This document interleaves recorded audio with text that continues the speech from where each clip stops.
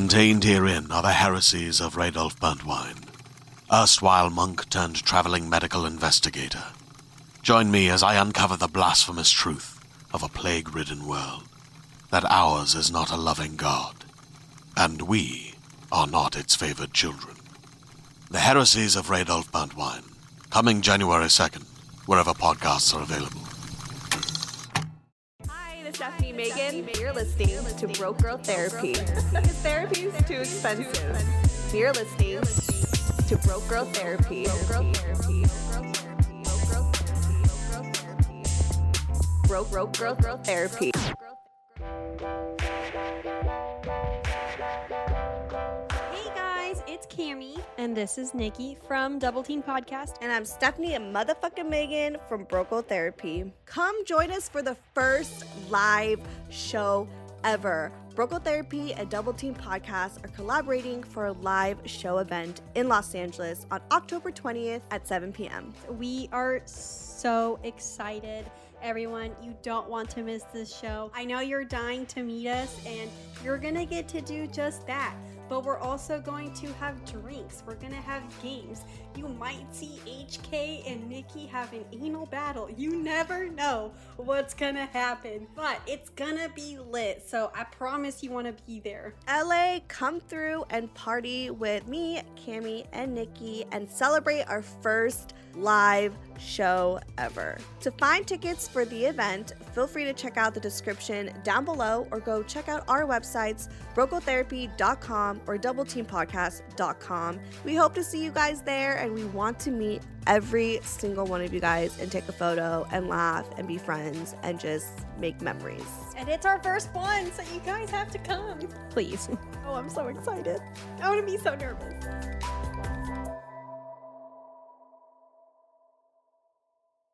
Testing, and then just have you talk in the mic and just Okay. in your regular volume, All right. and then I'm going to try to adjust accordingly. Okay, sounds good. Talking in my regular volume. It's funny, whenever I do podcasts, I go, hello. You know, Ooh, yeah, you kind of have to when you do it, right? Yeah. But I used to work at a call center, and I was told I had like someone asked me, two people asked me out over the phone, and one was a middle-aged woman. Wait, I love So that. I've been told I have a nice You do have a nice Yeah. tone, for Yeah. sure. Like, I feel like you'd be like a really nice, good person, and I don't know, and hot. You sound hot. You sound hot. Yeah, I was it's like, such a I was like, it sounded too aggressive to say. I'm like, you No, sound really hot. I'm here for it. My body is ready. As Yes. Danny would say, God. Has he ever said that to you? Yes, or he goes, Oh, yeah, with his animal. Yeah. Oh, I love him. I had to relax because I was like, why am I getting turned on? This needs to something like that. Just I don't know what it is. I love it. But he's my favorite. He's really great. But yeah, I think it sounds good. I feel like we always tend to get louder as the conversations oh go. my God, I absolutely. And you're an Aquarius, right? And I'm Yes. a Sagittarius. We're loud bitches. Yes, we're fucking Yeah, loud. Yeah. And it's Don't threaten us with a good time. right. And it's crazy because I always feel like I have to tone it down sometimes because I know how intense and loud I can be. But we're working through it. We're working through it. Okay, so it's Nadej. Nadej. Yeah. Okay.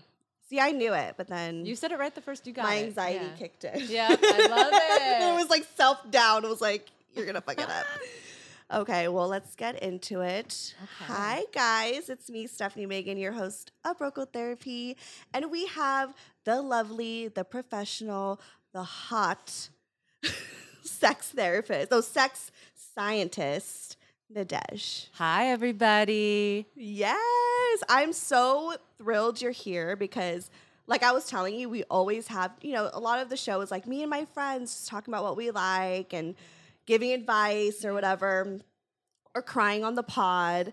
But we don't have as many professionals on. I have before. Yeah. But I always get so excited to have someone who's educated on the pod. Hey, I try. Yes. I am a scientist. I'm a sex scholar. So, wait, how did you get into this? What is a sex scientist? I need to know more. absolutely. Yeah.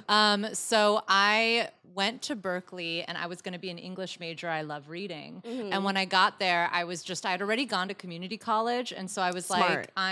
saved a lot of money that way. Yeah. And I was basically asked to read all the same authors that I had read before. And I was just like, this is boring. And we had one of the best feminist studies departments in the world. So I was like, oh, I'm gonna try that. Right. And so I loved it. And then I was able to, because I transferred as a junior, I immediately had to like write a thesis paper and research something for a couple of years. So I was like, what wouldn't bore me? And that was sex. Of course. And so I started studying sex. I was able to go to like porn production companies, watch them make porn. I focused on feminist porn, BDSM porn, queer porn. And so I studied sex. And That's so much fun. Okay, Yeah. continue. No, well, that's how it began, of me studying sex. And then I graduated and I started writing articles online. And over the years, that just really started to take off. And that was where my brand Pleasure Science was born, where I just help people feel healthy and empowered in their sexuality. And I'm also like a queer femme, so that plays into the way I view gender and sex and sexuality. Right. And it's just been really great. I feel like we live in a culture that, I mean, we were talking earlier, you get such mixed messages about sex, like be empowered, but don't be promiscuous, but also be promiscuous. But Right. you know, like, but there's like, just- don't be empowered. It's confusing. it's very confusing. Yeah. And I just love having a really like optimistic, health-based approach. And that's always how I try to talk Yeah. about sex with people. And Right. that's how I got here. I love that. So do you just kind of like, do you do a little bit of sex therapy and you just kind of help people and just educate? Like, Well, so I'm not a therapist because Okay, you okay. do need to go. That's a whole That's a whole separate, different- like getting licensed and all of that. And Okay. we should be seeing sex therapists actually, because doctors, gynecologists, and urologists don't have sex education training as a part of their curriculum. So like there are things that I know as a sex educator and a scholar that my gynecologist doesn't know, which isn't to like say anything bad about your gynecologist or your doctor, because they go through so much studying and schooling, like 10 Right. years of it to be able to help people. Right. But the problem is the curriculums that they're given. It's not required. So unless a gynecologist chooses after they become like a gynecologist to study sex, that's not going to be a part of like their repertoire, which is Right. crazy because it's like It just- vagina. exactly. You're just, Like, you should know. You absolutely. That's crazy. Here's Yeah. the thing. Like, America, sex education sucks. Oh, it's bad. Like, I just realized what my clit was like over a year ago. I love it. Like, It's- I thought this other thing, part of my vagina, was my clit. Oh yeah. And I I mean, that's was- normal. Only 18 states require sex education to be medically accurate right now. So, and we're adults, right? So that's right now. If you were a kid, like when we were kids, it was even younger. When our parents were kids, I mean, forget about it. Like they're Right. lucky they even know where a penis is. I mean, I'm kidding. But Right? No, honestly. but it's just to say it's so bad. It's so bad. And so that's, I mean, yeah, from your doctor to yourself, like we're just really uneducated. So uneducated. Yeah. And it's like, I feel like it's crazy that I even ended up having a podcast about sex, because it's just like, I thought I knew until I Yeah. really like stepped into this space, and I'm just like so fascinated, and there's always so much to learn. Yeah, And absolutely. one of the biggest things I think right now that I've just been kind of exploring and just been so curious about are just like the different kinks and like fetishes. And like, I think it'd be so cool to really just talk about like the science part of it. Yeah. Like oh, absolutely. how, like I don't even know where to begin. Well, I mean, one of the reasons why like everybody is so uneducated is because we're not even studying sex. So like the study of pleasure, like there's this neuroscientist who just came out with a book, I think it was last year, called Why Good Sex Matters. And it's all about the neuroscience of pleasure and sex. And it's like she's a pioneer in this industry. Like we're just not studying it. We haven't been studying it. That's one of the reasons why people don't know about like the clitoris. Like the average Right. clitoris is 4 inches long and it gets an erection just like a penis. Most That's people don't know crazy. about that. Your G-spot is the root of your clitoris. So just Oh, newsflash, if you've been trying to have a G-spot orgasm and you think something is wrong with Yeah, you, how do you it's get a- all the clitoris. How do you get a G-spot orgasm? Well, some people like it depends on where your like your clitoris is in the actual vaginal structure. Okay. So, like I said, like your G-spot is the root of your clitoris, right? So it's deep into. It's not like visible. If you just go, it's not visible for sure. Okay.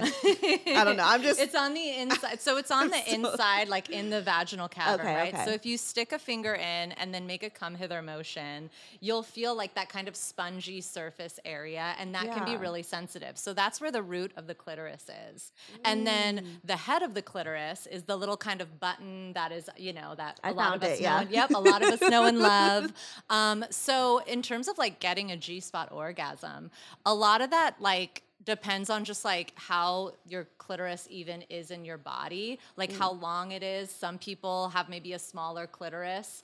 Again, so the average clitoris is 4 inches long. So maybe your clitoris is like 3 to 4 inches long. And so the root of your clitoris is a little bit further back. And so penetration isn't really going to hit that nerve ending as well. And so you're not going to have as strong of a G-spot orgasm as you would if someone was eating you out, or you were using a vibrator, or you were just like playing with your clitoris with your fingers. Oh, right? wow. And then for other people, their G-spot or the root of their clitoris is closer to like the walls of their vagina, but then the head is a little bit further down underneath the hood. And so it can be like, there's some people who like have a vagina and you eat them out and they're like, this just doesn't like do it for me. But then penetration rocks. That's me. And that's okay. Like, so there you go. So you're probably, so the root of your clitoris is probably closer to your vaginal Oh, so I would have had a hole. small penis, huh? Maybe, but like, does size really matter? Size doesn't matter. I know. But well, I mean, we can think that it does. For me, it's so funny. Like, I don't think that size matters. Like, if it's too big, it hurts me. So for me, it's like nicer if it's average to small size. Like, I dated a guy once, and I got anxiety when I saw his penis because I was like, oh my god, if he's a grower and not a shower, and he's already like showing, like I'm fucked. Luckily, he wasn't a grower. Like, that was it. But what that was still a lot. Like, I was like, we're gonna focus on some other things. That's true. I need like a medium to large. Like, I don't know. Yeah. But I definitely know. Like, I've been with guys who were just way too big. Yeah. That it was kind of like I was scared. Yeah. And it would take a while for me to like feel comfortable in sex because of like how big it was. Yeah. You can shop from anywhere doing pretty much anything. You might shop while working, eating, or even listening to this podcast. And however you shop, we all know and love the thrill of the hunt. But do you also know how to get the thrill of the best deals? Because Rakuten shoppers do.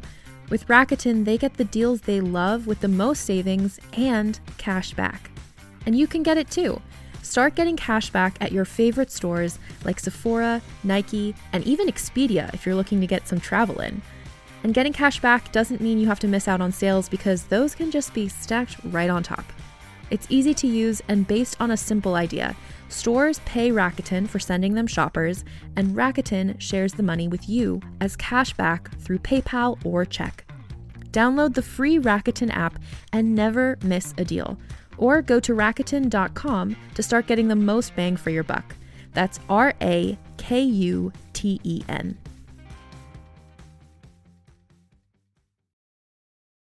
Hey there, this is Justin Bartha. I made a funny new podcast, King of the Egg Cream. It has the greatest cast in the history of podcasts with actors like Louis Black. I'm torn by my feelings for two women. Bobby Cannavale. You can eat it, or if someone hits you, you can put it on your cut. Melanie Linsky. I wonder what these marvelous things are that look just like boiled chicken feet. Jason Ritter. I can break things and pick locks and kill people. Michael Stuhlbarg. The whole point is to inspire people that they should make themselves better. Ari Grainer. No, don't whet its appetite. What are you, an idiot? Me, Justin Bartha. That's not just any egg cream, that's a Lemke's special. And all narrated by the hilarious Richard Kind. This is the story of Harry Dalowitz and how he rose from nothing to become New York's King of the Egg Cream. So if you like funny true stories, come listen to King of the Egg Cream, available wherever you get your podcasts.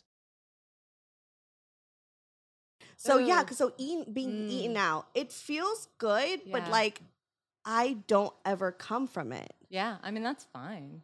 Like, so, but then I do from penetration. Yeah. Okay, so nothing's wrong with me? No, not at all. It's just about like, because your clitoris, like, okay, if we think about how like boobs are all different shapes and sizes, right? Yeah. And then vaginas are all different looks. Like some of the lips are big. Sometimes it's like a peekaboo pussy. You can't really see it, you know? Yeah, whatever. my lips are big. Oh, I love They're it. really thick. I love it. I have a thick vagina. Love it. And what was I saying? Now I'm just got distracted in my now I'm thick just imagining like thick vaginas, which I love. Like I'm here for it. Yes. Fuck.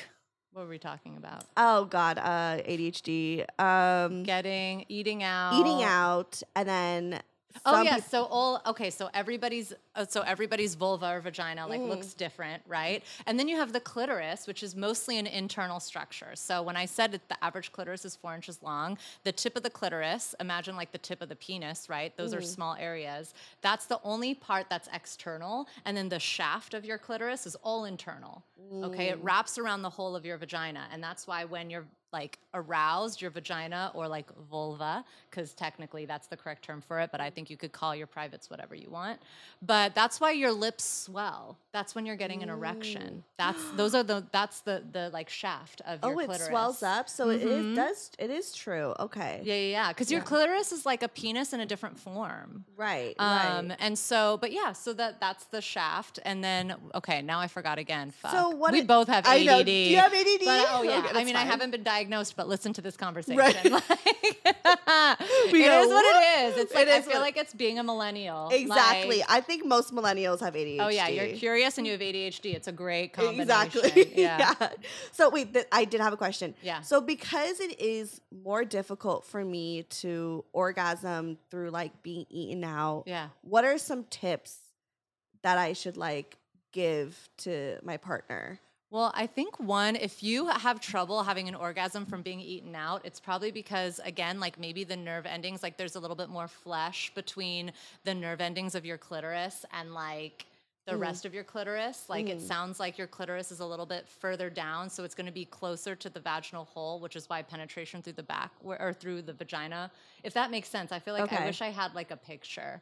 Okay. But what would help is having a vibrator and then like a vibrator and like tongue action at the same time. Yeah. Because basically like if you're not getting that stimulated from being eaten out, it just means that like the sensation isn't getting all the way to the root of the clitoris. Oh, so okay. a reason why vibrators are so great is because it can stimulate the entire muscle that is the clitoris. I see. Yeah, because like I have orgasm through, being eaten out, but it is always when there is a vibrator. Yeah. But without a vibrator, like not even just with my partner, like it's been this journey through my whole sex life where it was like, eating out like feels good, but like I always hear other women being like, oh my God, it was just amazing. I need to be eaten out because like they just come so hard. But I'm like, I've never experienced that. Yeah. So their nerve endings and like their clitoris is probably closer, like their vaginal hood may not be that big or it's literally like the positioning of where your clitoris is in your body sometimes. Yeah. Like it's like how some yoga exercises will work for one person and they'll hurt another person. It's literally just like what works for you. What works for you. Absolutely. Oh, amazing. Yeah. So I always get questions of like, Steph, like how do I orgasm? Like I can't orgasm. There's something wrong with me. And that used to be something that I battled with. Like I wasn't able to come. It was very rare. And now I come all the time with my like boyfriend. But like what advice do you have like for those who can't come? I mean, I think that one, I'd say see a pelvic floor therapist because it may be due to trauma and like maybe just seeing a pelvic floor therapist who's literally like a physical therapist for your coochie or your penis or whatever and everything in between. That's crazy. Yeah. I've never heard. So if you have, they're great. They're amazing. We should actually be seeing them like regularly, annually. Right. So basically a pelvic floor therapist can give you exercises to either strengthen the muscles or if there's like trauma, like if you get into a car accident and then you go to a physical therapist who's going to work out the trauma in your muscles, like they can give you exercises to do that literally like with your vagina. So especially if you've experienced sexual assault, because I'm someone who experienced sexual assault, and like you, I had a lot of trouble orgasming with other people. By myself, it was fine. Yeah. So for me, it was two things. One, there was trauma to the vagina. So I worked with a pelvic floor therapist to help like just make me feel, like make my body not feel like scared when I was being touched down there and like re-heal that relationship with touch. So that can be a part of it. Right. And then for me, what also helped was one, just like accepting that was my reality. You know, not trying to, like, it's not a problem that you can fix right away. A lot of it is psychological. Your brain is your biggest sex organ. That was me. It was really ADHD, I think, really played a part in that. Because I'm over here, like, thinking about, like, my plans while I'm, like, getting penetrated. So that doesn't help. Absolutely. And so if that's part of the problem, then I think developing focus-based practices when you're not having sex to help your mind relax. Because if you're someone who's really active, whether your mind is really active or you like are just the type of person who can't sit down, then working out ways to normalize, like, oh, I'm sitting, I'm in rest mode, and my brain isn't going to go off the handle. That'll help in the bedroom as well, because if you think about it, if you have an overactive mind and then you go to lay down for sex, like, it's like at the end of the day going to lay down for sleep and you can't sleep. Like, the brain doesn't know how to turn off. Why would the brain, like, suddenly, like, just heal itself during sex if it's not healed in all the other areas? That's so true. Yeah, but there's so many, like, and when you had asked me before, like, if I'm a therapist, I'm not a therapist, but I do sex coaching with people because I do have this database of information. And I think that people, one, we don't know the science. And then two, like, there are so many ways that we can start to heal this area. And that, again, that's why it's important to seek just a sex counselor, sex educator, sex therapist, whatever calls to you and feels like the right move. Like, that's what you need to start doing, because it's so unique. It's so unique to, like, each person. It's, like, hard to, like, give advice. It's like, I know what works for me now. Yeah. But, like, everybody's different. Yeah. Everybody is different. They are. You mentioned how like, you couldn't orgasm with partners, but you're fine by yourself. That's actually something that, like, it was a struggle for me as well. Like, not only could I orgasm with partners, I just couldn't orgasm myself. And I've talked about it before, and I've joked about it before, where I was like, I'd watch porn and be like masturbating, and then I'd be like thinking about production budgets and all this stuff. And, like, it was hard to get into, like, the fantasy of everything, which I feel like I definitely want to touch on too. So, like, what... Like, you mentioned before we came on the pod that you could talk, like, about a lot about fantasy, and there's, like, a whole, like, science to it. What advice do you have for someone like me when I'm masturbating to kind of to get into that fantasy? Absolutely. And to not feel shame of it. For sure. Well, I'd say the first step is, even before you are going to start fantasizing, do some like practices to get you to stop thinking about everything else. So the first thing I would do, like, let's just say you're laying in bed or on the couch or wherever you're going to be, look around at the four corners of the room that you're in. That is something that animals do, and it helps them soothe their nervous system. And that'll help. I mean, humans are animals. Yeah. So that'll help you. And a reason why animals do that is because they're checking their surroundings to make sure they're safe. But it's also a grounding technique that can help you get present in the moment. So if you're in the, like, obviously you're in the bedroom, you're already kind of looking up at the ceiling. So look at the four corners of your room, especially if you notice, like, I'm thinking about the grocery list. I'm thinking about the credit card I left at Target. I'm like, why did I do that? Like, now I'm mad at myself. Exactly. And that whole thing. So stop that right there by looking around the room, the four corners of the room, to kind of get present.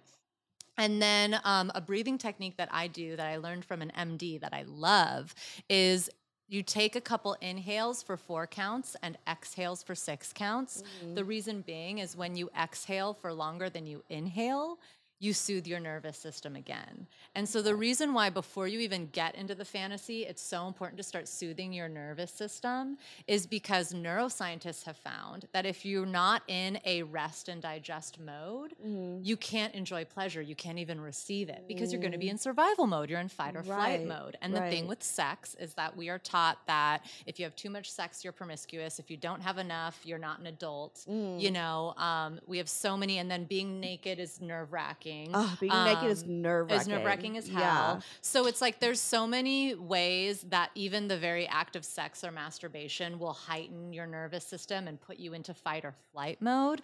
And so just taking a step back and doing those really quick, easy little ways to ground and soothe yourself are going to make a big difference. And then once you feel like a little bit soothed, and those are also meditative practices, so they will calm your mind, right? And so then once you've done that and laid that foundation for yourself, then start getting into the fantasy. And what we were talking about earlier with fantasies, like I'm a big proponent of people like fantasizing without shame. I think that's really, really healing because we have so many taboo fantasies. I mean, like by the time you're 5 years old, you have seen images of war, violence, intimacy. You've seen it all, right? And so we get very confusing messages that are very charming and sexual, and we start to develop this foundation for sexual fantasy when we're kids, right? And then as adults, we're like, okay, why does rape turn me on? Why did I watch that movie 365 Days like 8 times? She got kidnapped. It's so problematic, but it's hot. I don't know if you've seen that movie, but no, it's I so haven't. hot. Yeah. Oh my God, it's so hot. So problematic, so hot. Right. But I feel like that's how sexual fantasies start to unfold. And then we begin to repress ourselves and censor ourselves. And that's just not a good thing to do because you can't undo desire. And so psychologists who study sexual fantasy have found that it's cathartic and healthy to fantasize without shame and to start doing that and fantasize without censoring yourself. Yeah. You learn more about yourself, your childhood, your surroundings, your culture. So you become way more self-aware. That's what we have found through science when you fantasize about yourself or just fantasize without shame. And then you experience sex a little bit better because you're just allowing yourself to go. To just like let your mind run free. So do you think that like the stuff that we go through, like trauma and the things that we have experienced really affects like our fantasies? Absolutely. I mean, how can it not? Like, all of your experiences. Yeah. Like how about like the R word? Like the rape fantasy. The rape fantasy. It's so taboo. It's so taboo, but it's actually very, very common. Oh, it's extremely common. The latest research on rape fantasies is that 50% of men have them, about 60% of women, and then with gender nonconforming people and queer people, we don't have those specific numbers. But again, what we do know across all gender is that if you start to fantasize without censoring yourself and start to release some of that shame, you will feel healthier. And so, you know, if you have rape fantasies, one, there's also some really interesting reasons why we have rape fantasies. I was gonna say, like, why out of all the other ones is this one like one of the most common? Yeah.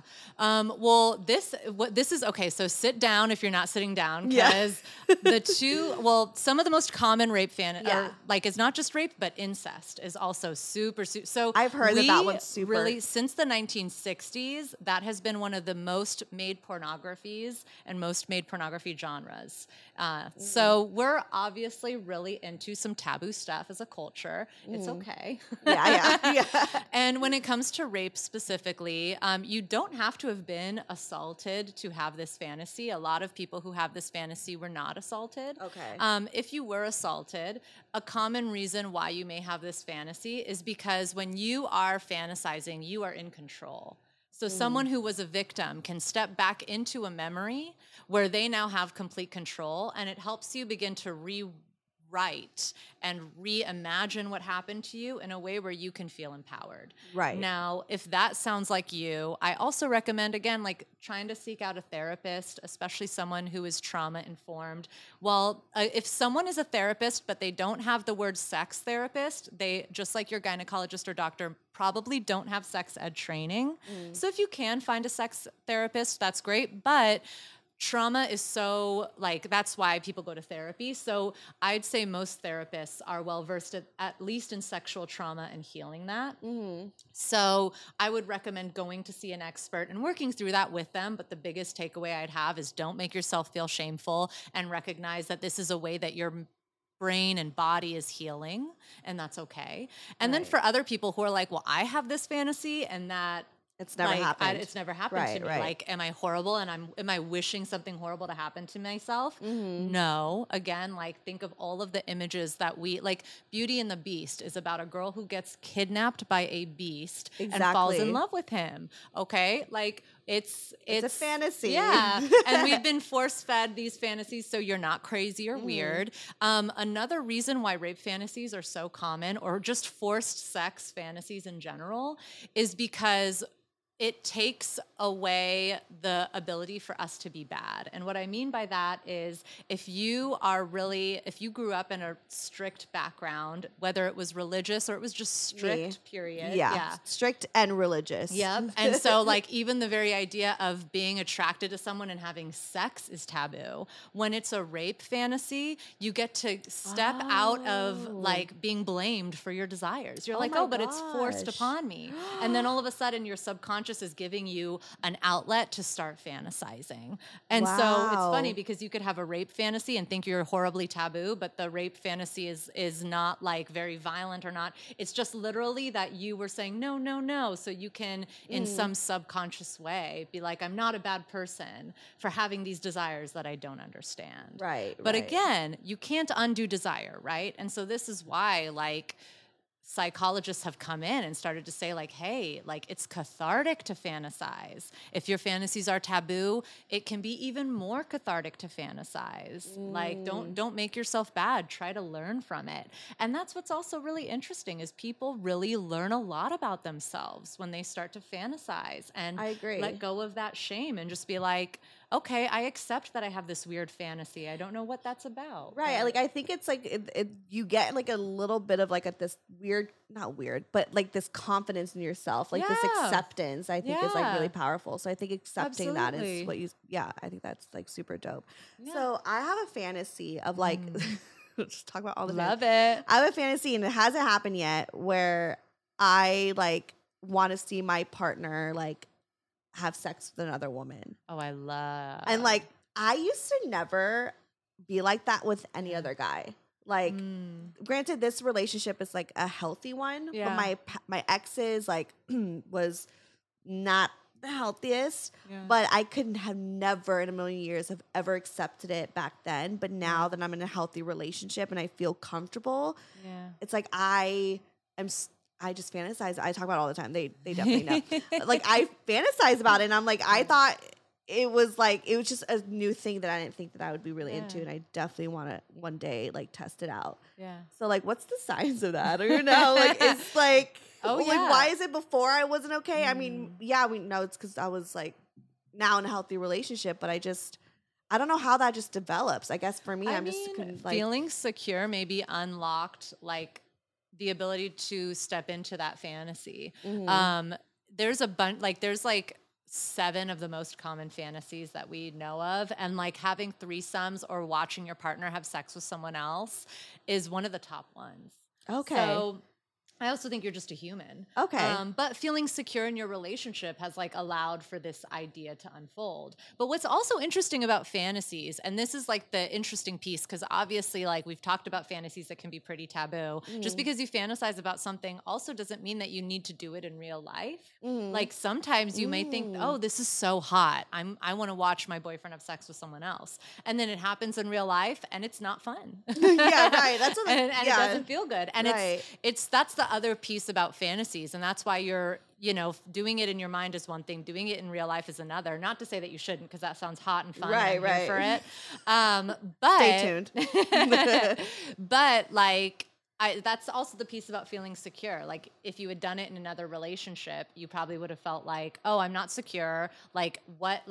Whatever insecurities are on the table, these are going to be triggered. But with this person, it could be hot and fun and like carefree and free spirited. Yeah. And so it can be hot and it can be a good situation.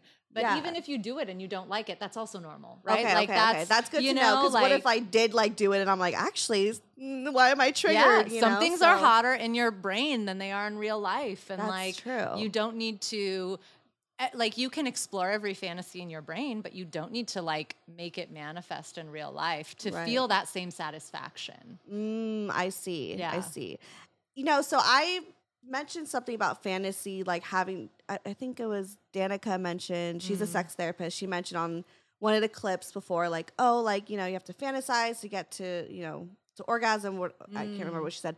But people in the comments are like, fantasizing, that means you're not into your partner. Oh, that's another big myth about that. No, I'm so glad you brought that one up, because I hear that one all the time and then I always forget about it because I'm like, it's a myth. Right.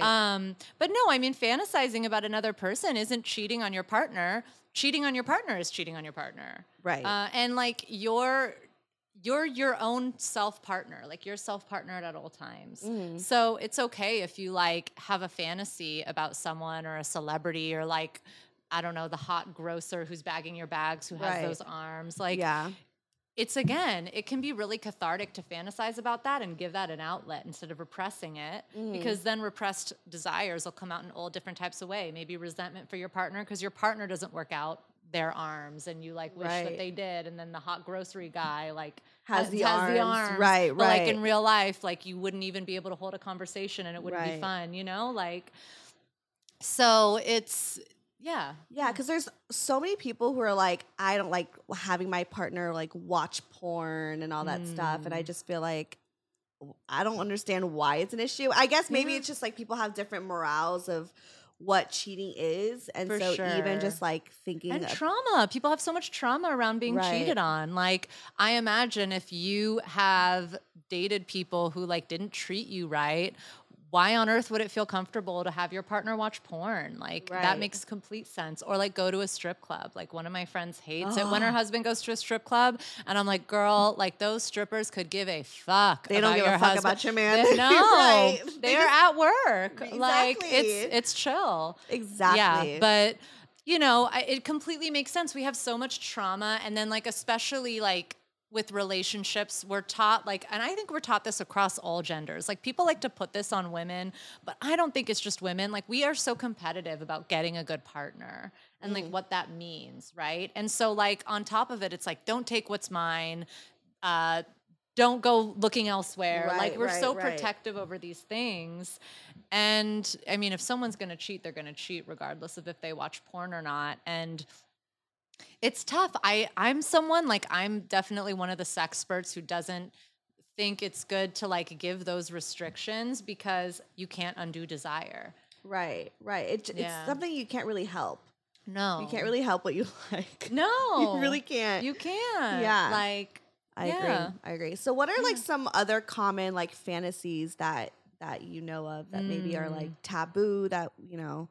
I mean, I'd say the rape one is probably the most taboo because people are like, it's horrible. And it is a horrible thing when it happens in real life. Of course, like it's different in your fantasy, and like, you know, let that wash over you, that it's different in your fantasy than the horrible thing that someone does in real life. But other really common fantasies that are a little more lighthearted are like threesomes, group sex, BDSM, just like exploring like bondage or dominance and submission. Yeah. That's a really hot one.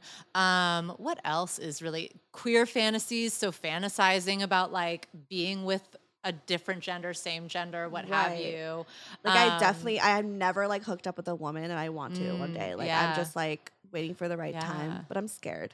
I mean, it's like being a virgin again. Yeah, like I feel like a virgin. I feel like, how do I flirt? Like how would I, like or like and what do I even like? It's like the energies. It's just, I mean, dating different people is always different in general. So dating across, like it can be a completely different energy and intention.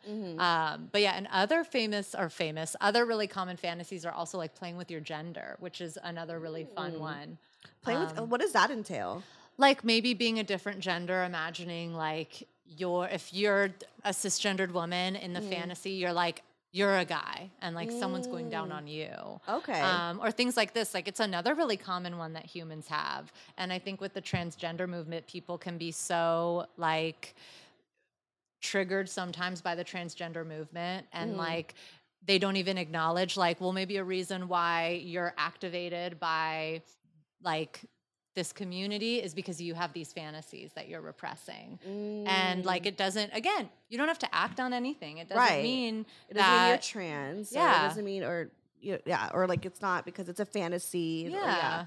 And crazy. It's like, but it's funny because we have so many things that we like, all the people who have fantasies about like I know a lot of men who identify as straight who've given another guy a blowjob.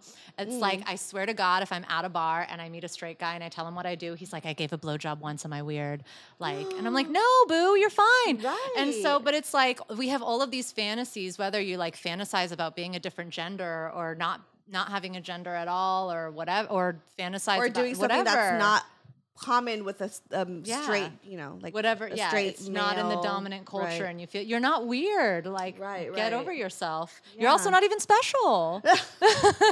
You're just a human with your fantasies. We all have them. No, I love it because I feel like as of lately, since talking to you and like the twins and everyone else lately who's been on the show, just really just like normalizing just how common sex. We all know sex is common, but really just like talking about it in a way that like really helps educate people and that we don't feel weird. It's not something to be ashamed of because I grew up in like a Catholic strict household. Yeah. So it was really just like, don't even think about sex. You know what I mean? Like I asked my mom, I was like, how did I get here? Like how were like babies born? And she was like, we prayed. You know what I mean? Like that was the type of time I was on for a while. So I don't know, I guess like what advice do you have for someone who is still kind of like in the middle of that shame and obviously is human and is horny and it wants to explore but like don't know how, like what is something that you could kind of give to them to make them feel like better. It's okay. Feel better. Whenever I talk to people who that's their background, they always have this idea in their head that the grass is greener on the other side. Like I grew up with this strict background, and if I didn't have this strictness, I wouldn't have this shame. And everybody has shame. So I'd say the first thing to tell someone is that like the grass wasn't greener on the other side. And if someone was allowed to be more promiscuous or their parents were a little bit more liberal, our sex negative culture still bit them in the ass somehow. Yeah. So, it's okay that that's your baggage. No other baggage would have felt less heavy. Yeah. And then once, accepting that, like thinking of what do you need to feel cherished? What do you need to enjoy sex? And then begin to answer those questions for yourself because the shame that you had is a common shame that a lot of people have. And then your needs and your preferences are going to be specific. Right. And just starting to ask those questions and get into that journey and just figure out how to nourish yourself, right? One thing, like we're all self-partnered, whether we're in a relationship or not. And then as we become adults, we also learn how to self-parent, right? That's so true, yeah. It's a way that you, handling your shame and your shit around sex is a way that you're just going to start self-parenting. Yeah. So that's what I would say to start that journey. That's so true because it is like the self-parenting thing that does happen and you kind of have to like heal that part. And I think everything else kind of blossoms, like not even just sex, everything else. So going back to the kinks and fetishes and stuff. So like what's like something that's like, because I just, the twins are very kinky and I love it. They like just open my mind up to a lot. But I guess would say like I'm a freak. I'm a very sexual person, but I'm still like vanilla. Like I still feel like there's so much to explore. So like what are some like kinks and fetishes that are super common that are also like taboo that people don't really like to like talk about? I mean, I think a lot of people don't like to admit that they're a submissive, especially if they're a man. That's like, and a lot of men are like, they like powerful women. Right. And then I'd say that like, there's a lot of women who are also very dominant and like want to step into that role and maybe feel like they can't or that it isn't sexy. Or just like wanting to play with BDSM in a way where you can switch between all the roles.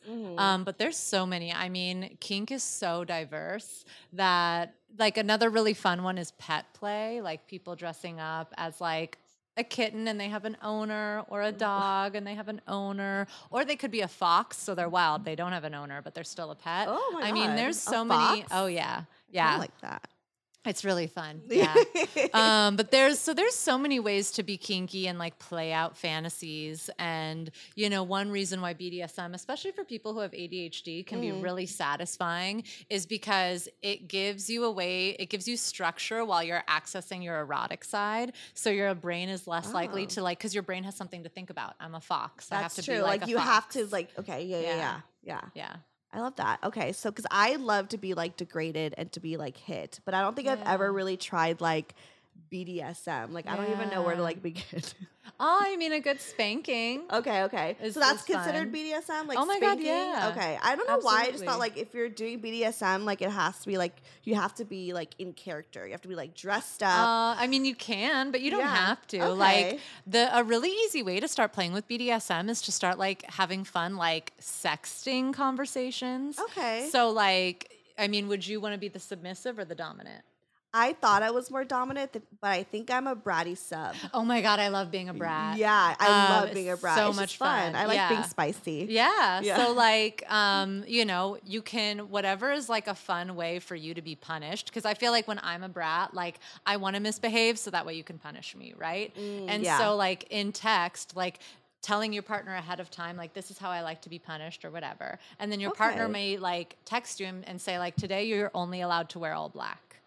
And then when you hang out, your partner sees that you wore a red necklace. I was going to say, because one time I like went on a date with a self-proclaimed daddy dom, and he was like, oh yeah, wear a skirt for me. And I didn't, because I didn't like being told what to do. I was being kind of bratty. Yeah. But he still spanked me. It's fine.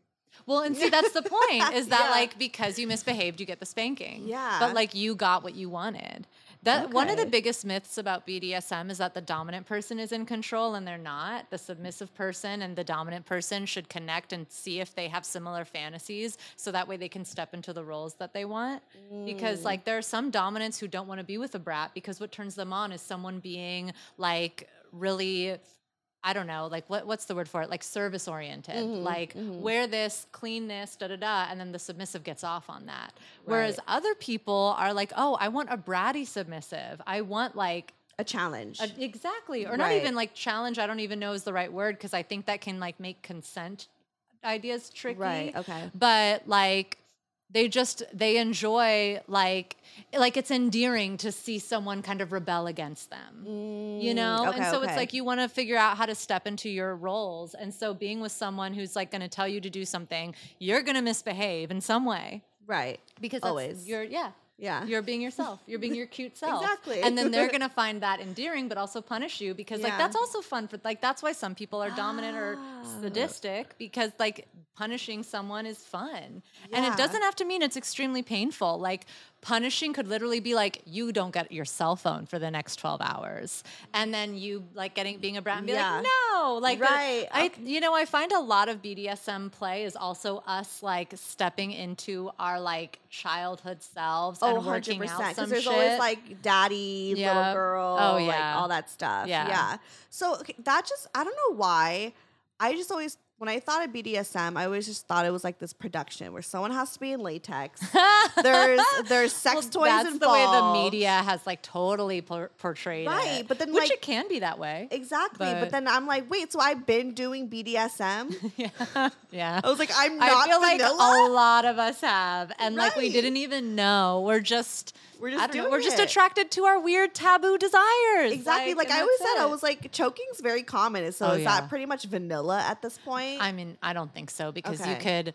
Or slapping? I don't know. Well, I mean, no. None of that is really that vanilla. I'm not vanilla anymore. Honest. No. But also with choking, like PSA, like you can really hurt people. So Google safe ways. Like there's the Pleasure Chest has classes on kink. Like look up credible places that have classes on how to do certain things. Because choking, you can like asphyxiate someone and like not bring oxygen to their brain, and so it's like more dangerous than we think, but it's also very hot, like you know, don't get me wrong, but yeah, so that's definitely not vanilla. Like let me just list everything I like. I love it. So I loved being spanked, like especially when I'm like riding, like actually just any time I just liked being spanked. He slapped me before and I was really into that. I'm trying to think what else. I mean, I've told the whole like seeing somebody. I mean, that's like a fantasy. Okay, so this is my fantasy this is kind of like my everyday fantasy. Like the cucking is like, you know, sometimes I'm feeling like extra freaky, but then like the kind of everyday like sex day to day is like, I always envision myself being like a dirty, slutty whore that you picked up from like a bar. Oh my God, I love it. Like I just think in my head, I'm like the slut he chose at the club. So many people have, like that's totally. Yeah, like I don't know why, but I'm just like, I don't know, it makes me feel good. And I just, and he likes the dominant and like really trying to, like it fits well. We have good sex. I mean, that's important. And it's not vanilla. No, not at all. Yeah, and like stepping into those fantasies like makes it so fun. Yeah. Sex is just like play dates. Exactly. Oh my God. It's an adult play date. It is. Oh, it absolutely is. Yeah. It literally is. Wait, I just remember what we were supposed to talk about. Remember we spoke on the phone? Oh, what? Yeah. It was, I took a test. Oh, yeah. Of all let me just grab it real quick and we could. You took the BDSM test, right? Yeah, it was like the key, like all that. Amazing. So this is the, what is it? Is it the BDSM test? I think so. There's like a test you could take online and you fill out like all of your kinks and then they tell you like what percentage you are of all the different things, right? Like you take it, they ask you questions, you pick if you like it or not, and then it just kind of like gives you a rating. And then you realize I'm not vanilla and I never was. Exactly. Okay, so 100% it says degradey. Like I love to be degraded, which we know that. Like I want to be a dirty slut from the club. The next one says non-monogamist. Oh, so is that's the cucking, right? It's the one seeing a different. Okay, or like an open relation, or okay, any type of open relationship. Yeah. Okay, and then next 80. So that was 89%, and I'm 84% experimentalist. Nice. So just open-minded. You want to try the new things. Yeah. All right, cool. And then 70% switch. Oh yeah, so you can switch between a dominant or submissive role. I feel like I could. I feel like I could, but I don't know too much about my dominant side yet. Like the only thing I could feel is like dominant is me just like holding him down and just like taking charge. Oh, I love it. Maybe sitting on his face and he can't breathe and suffocating him. Like something like that, but never like, again, me in latex whipping him or something like that. Dominance is just about your intention. Same with submission, right? So we like talked about how like if you want to be a submissive, it's important to see like, am I more service oriented? Do I want to be a brat? Do I want to be a pet? What do I want to be? Yeah. But like the pet one is so interesting. Oh, the pet one is so much fun. Have you done it? Oh my God, absolutely. I put me in a cage. Like I have a lot of different kitten ears. Like I'm here for this life. So like, so you're always the cat. Yeah, I like being a kitten. Yeah, I can see you being a kitten. Yeah, I love absolutely. Cats. Do you have cats? Oh yeah, I grew up with cats. I love cats. I foster cats. Oh my God, it's out of control. I love that. That is my dream though. Like but also like stepping. Oh, go on. What was your dream? I was just saying that I want like 10 cats, but my boyfriend would never let me. But you don't trust me.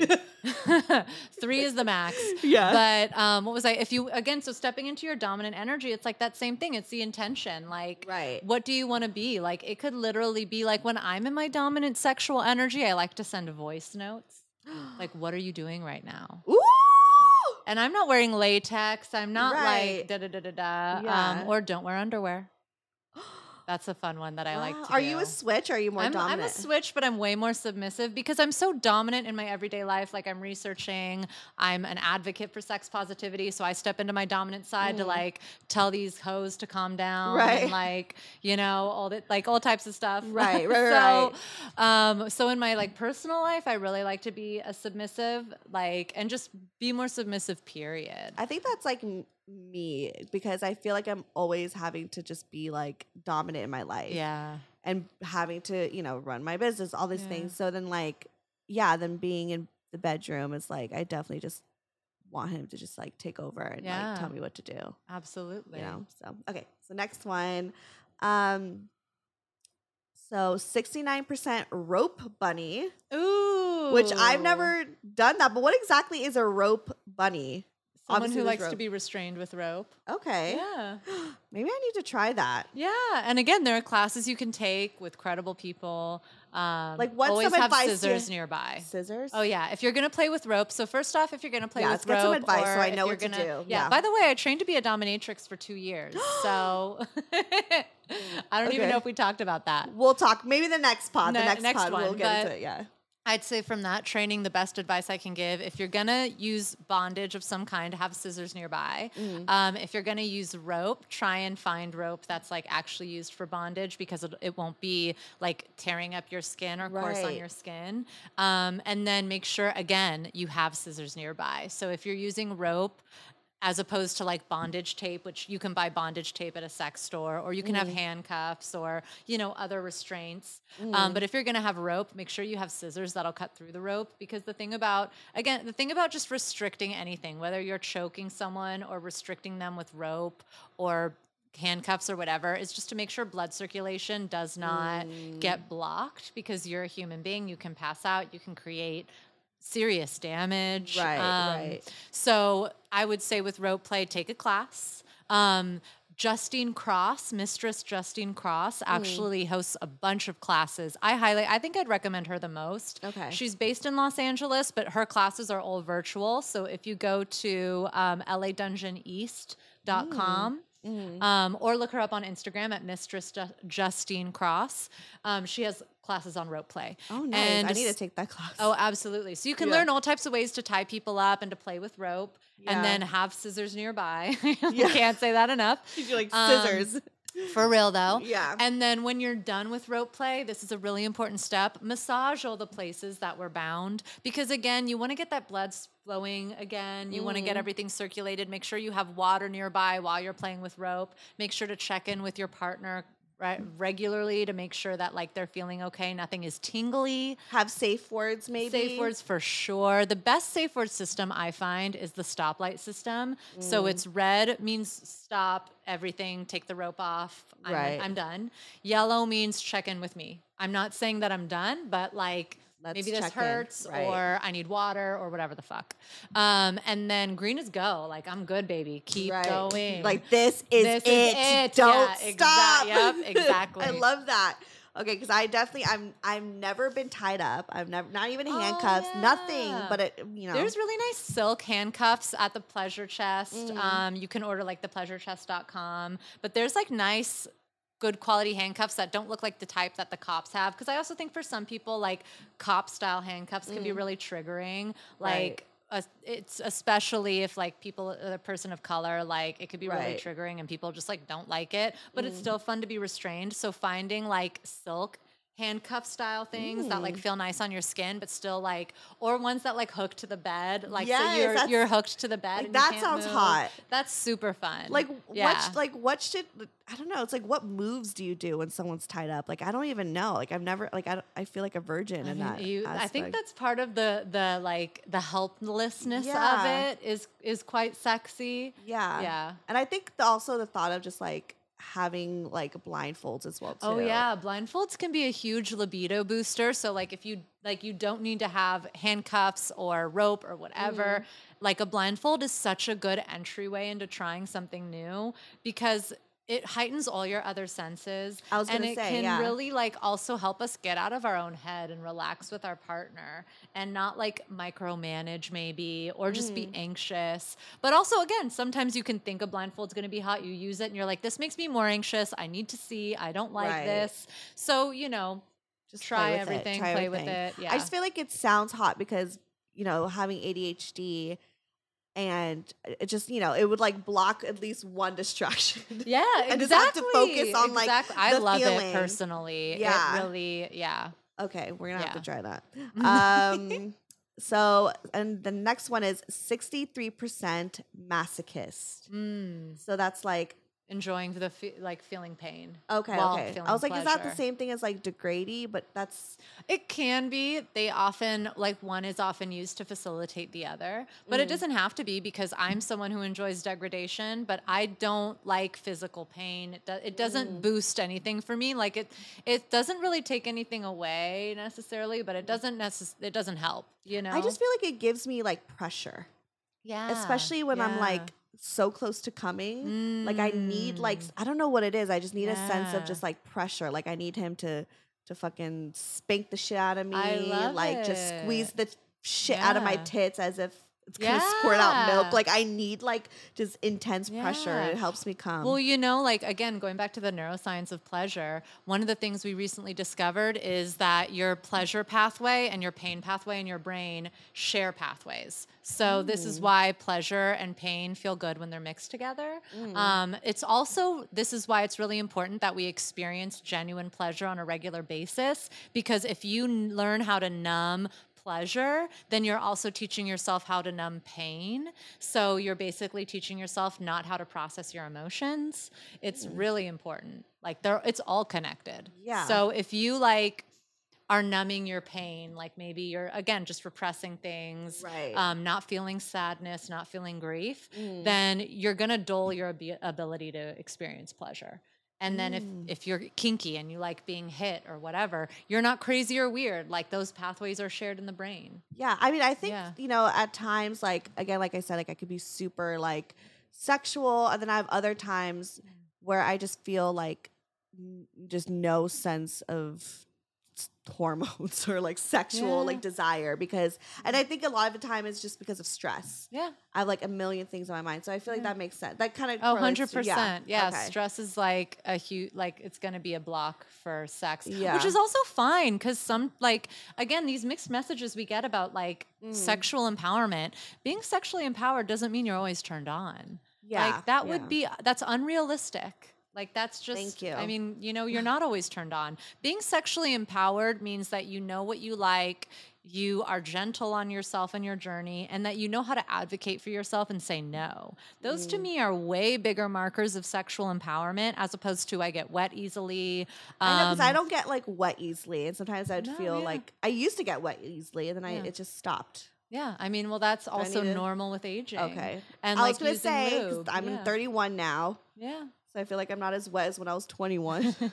Which is, again, it's fine. Okay. I mean, you also have a lot more responsibilities. Like when we're 21, we probably like usually have a little bit more like free time to have more sex 100%, than yeah. when, and yeah. Yeah. And you could like get drunk as fuck and then the next day go back to work even though you didn't sleep for like an hour. Yeah. Yeah, there's no way I'm doing that No, anymore. I cannot do that now. Like, hell no. Okay, so the next one. So masochist, 57% brat, which we know. And then 57% vanilla, which is so funny that they would say that. I mean, I also, well, first off, if you're listening to this and you think you are vanilla, there's also nothing wrong with being vanilla. There's nothing wrong with being vanilla. I used to think it was like, wait, am I boring in bed? Yeah, the stupid messages we're getting about sexual empowerment. Like, enjoy what you enjoy. Like, you don't have to be, I don't know, you don't have to be like a sex super person. And also, if you're vanilla, you are a sex super person. If you're having the sex you want, you're a sex superhero. If you're feeling good, that's all that matters. Exactly. Yeah. But in terms of vanilla, I don't even know what they mean by vanilla anymore. Like that's what I say. I was like, what is vanilla? Because I thought like me just wanting to dirty talk and getting spanked was vanilla, but and that's for some people that's like whoa. Yeah. So like, what's the most vanilla thing ever? Like it's just penetrating, no dirty missionary talk, penetrative sex. Yeah, but then again, if that's what you like, then like right, and there's nothing wrong with that. You're having a revolution by enjoying sex. There you go. But I guess that could be vanilla. Right. Yeah. Okay, so next one is primal. So meaning animalistic, raw, primitive. So 50% primal. What does that mean? Yeah. Well, I mean, do you enjoy like? It could mean something having to do with like pet or animal play or like something like that. But it could also just mean like maybe being a little bit uninhibited.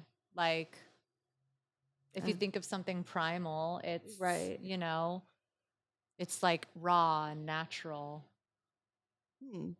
Interesting. Yeah. Because I'm like trying to think of all my sex. I wish they had like definitions. Right? Like that's why you're That's here. very vast. Like, I like to be primal. I'm like, okay. But like, what does that mean? Right. That's very like vague. And then 57% submissive. And then 50% dominant. And then I don't know what this is, but 39% sadist. Oh, sadist. Sadist. Oh, a sadist is someone who can't read. I want to be sad. No. Yeah, I was like, sadist. Do I need to be sad? No, which you can be. That's also a kink, like crying. That is a kink. I did hear about that. But a sadist is someone who enjoys inflicting pain on another person, which again is like very diverse. Like that could literally mean you like spanking people, but you don't like hitting them in the face. Right. Or you specifically like hitting people in the face, but you wouldn't, like it's so diverse. It's so diverse. Yeah. Okay. Because I was like, I tried to choke my boyfriend once and he was like not into it and I wasn't really into it. We're like, that was not the thing and we didn't do that again. That's a funny status. So 38% rigger. Oh, that's someone who is doing the rope. Oh, okay. Rigger, R-I-G-G-R, not and. Just in case that like I didn't say that. Or it could also be someone. So not only someone who's doing the rope, but like literally rigging you to be elevated and like above ground. So like it's another like kink is being up in the air, like being restrained but up in the air in an apparatus. So that's what someone who is rigging. That's what they would do. Oh, yeah. I could tap into that. It's fun. Yeah. So next one is 36% voyeur, which voyeur. Oh yeah, you like looking at other people having sex. I'm Yeah. like a 90% voyeur. Really? I mean, that's why I will go to sex parties just to watch. Like I that, want to go I to a love sex it. party so bad, and I just I'll haven't take you gone. to some. Okay, Oh my God, I know. need to go. I know about like too many of them. It's out of control. Please tell me. Like I told the twins, I was like, I need to go. Oh yeah, for and sure. so I'm just voicing it again. For sure. But let we'll me make know. it happen. Yeah. I mean, I don't know if I could like participate, but I would I don't love participate. to watch. And then another thing I like to do when I go to sex parties is tell people they can't have sex with me. Really? Yeah. It's super fun. Like they just approach you and they're just like they'll be like, "Oh, do you want to?" I'll be like, "No." You know, like kind of like not mean, but I'm like, Yeah, coy. yeah, I'm you're like, like, no. Almost Yeah. like like one of my kinks is like being a princess or like things like that. Like also kind of being a brat, but being Yeah. like an extra thing on top. Like she has a tiara, you know? Right. Just And a little so, bit more yeah. like high maintenance about it. Yep, yeah, just yeah. a big bitch. Right. And so so like I funny. love it if someone like comes up to me and they're like, "Oh, blah blah blah. Do you want to come up to the sex room?" No. Well, what if they're really hot? No. No. Well, I also am seeing someone and I Okay, like just wouldn't out of want- respect. Yeah. Yeah. Well, just respect and like I just am obsessed with her, so like wouldn't really want that, but Right. not at this time in my journey. But like, Right. yeah, I like saying no. I mean, I like saying no, but I like being like, no. Oh yeah, because you have the slutty fetish. Yes, Yeah. yes. But I also like want them to like chase me. So I want them to keep Oh my like, God, you know, yeah. asking me until I'm like, no, fuck no, get the fuck away from me. But if there's a flirty sense of, you know, but I don't think I would have sex with anyone there just because like, I'm just not comfortable with that. I'm not into like having, I'm also not into PDA. Yeah. Like I don't even like to like, and I've said this on the show before, I've always been like this with every relationship. Like I don't ever really even like to like, you know, be kissing my boyfriend in front of people, like let alone having sex. Like it's, you know, but that's just me. Yeah. I'll watch people.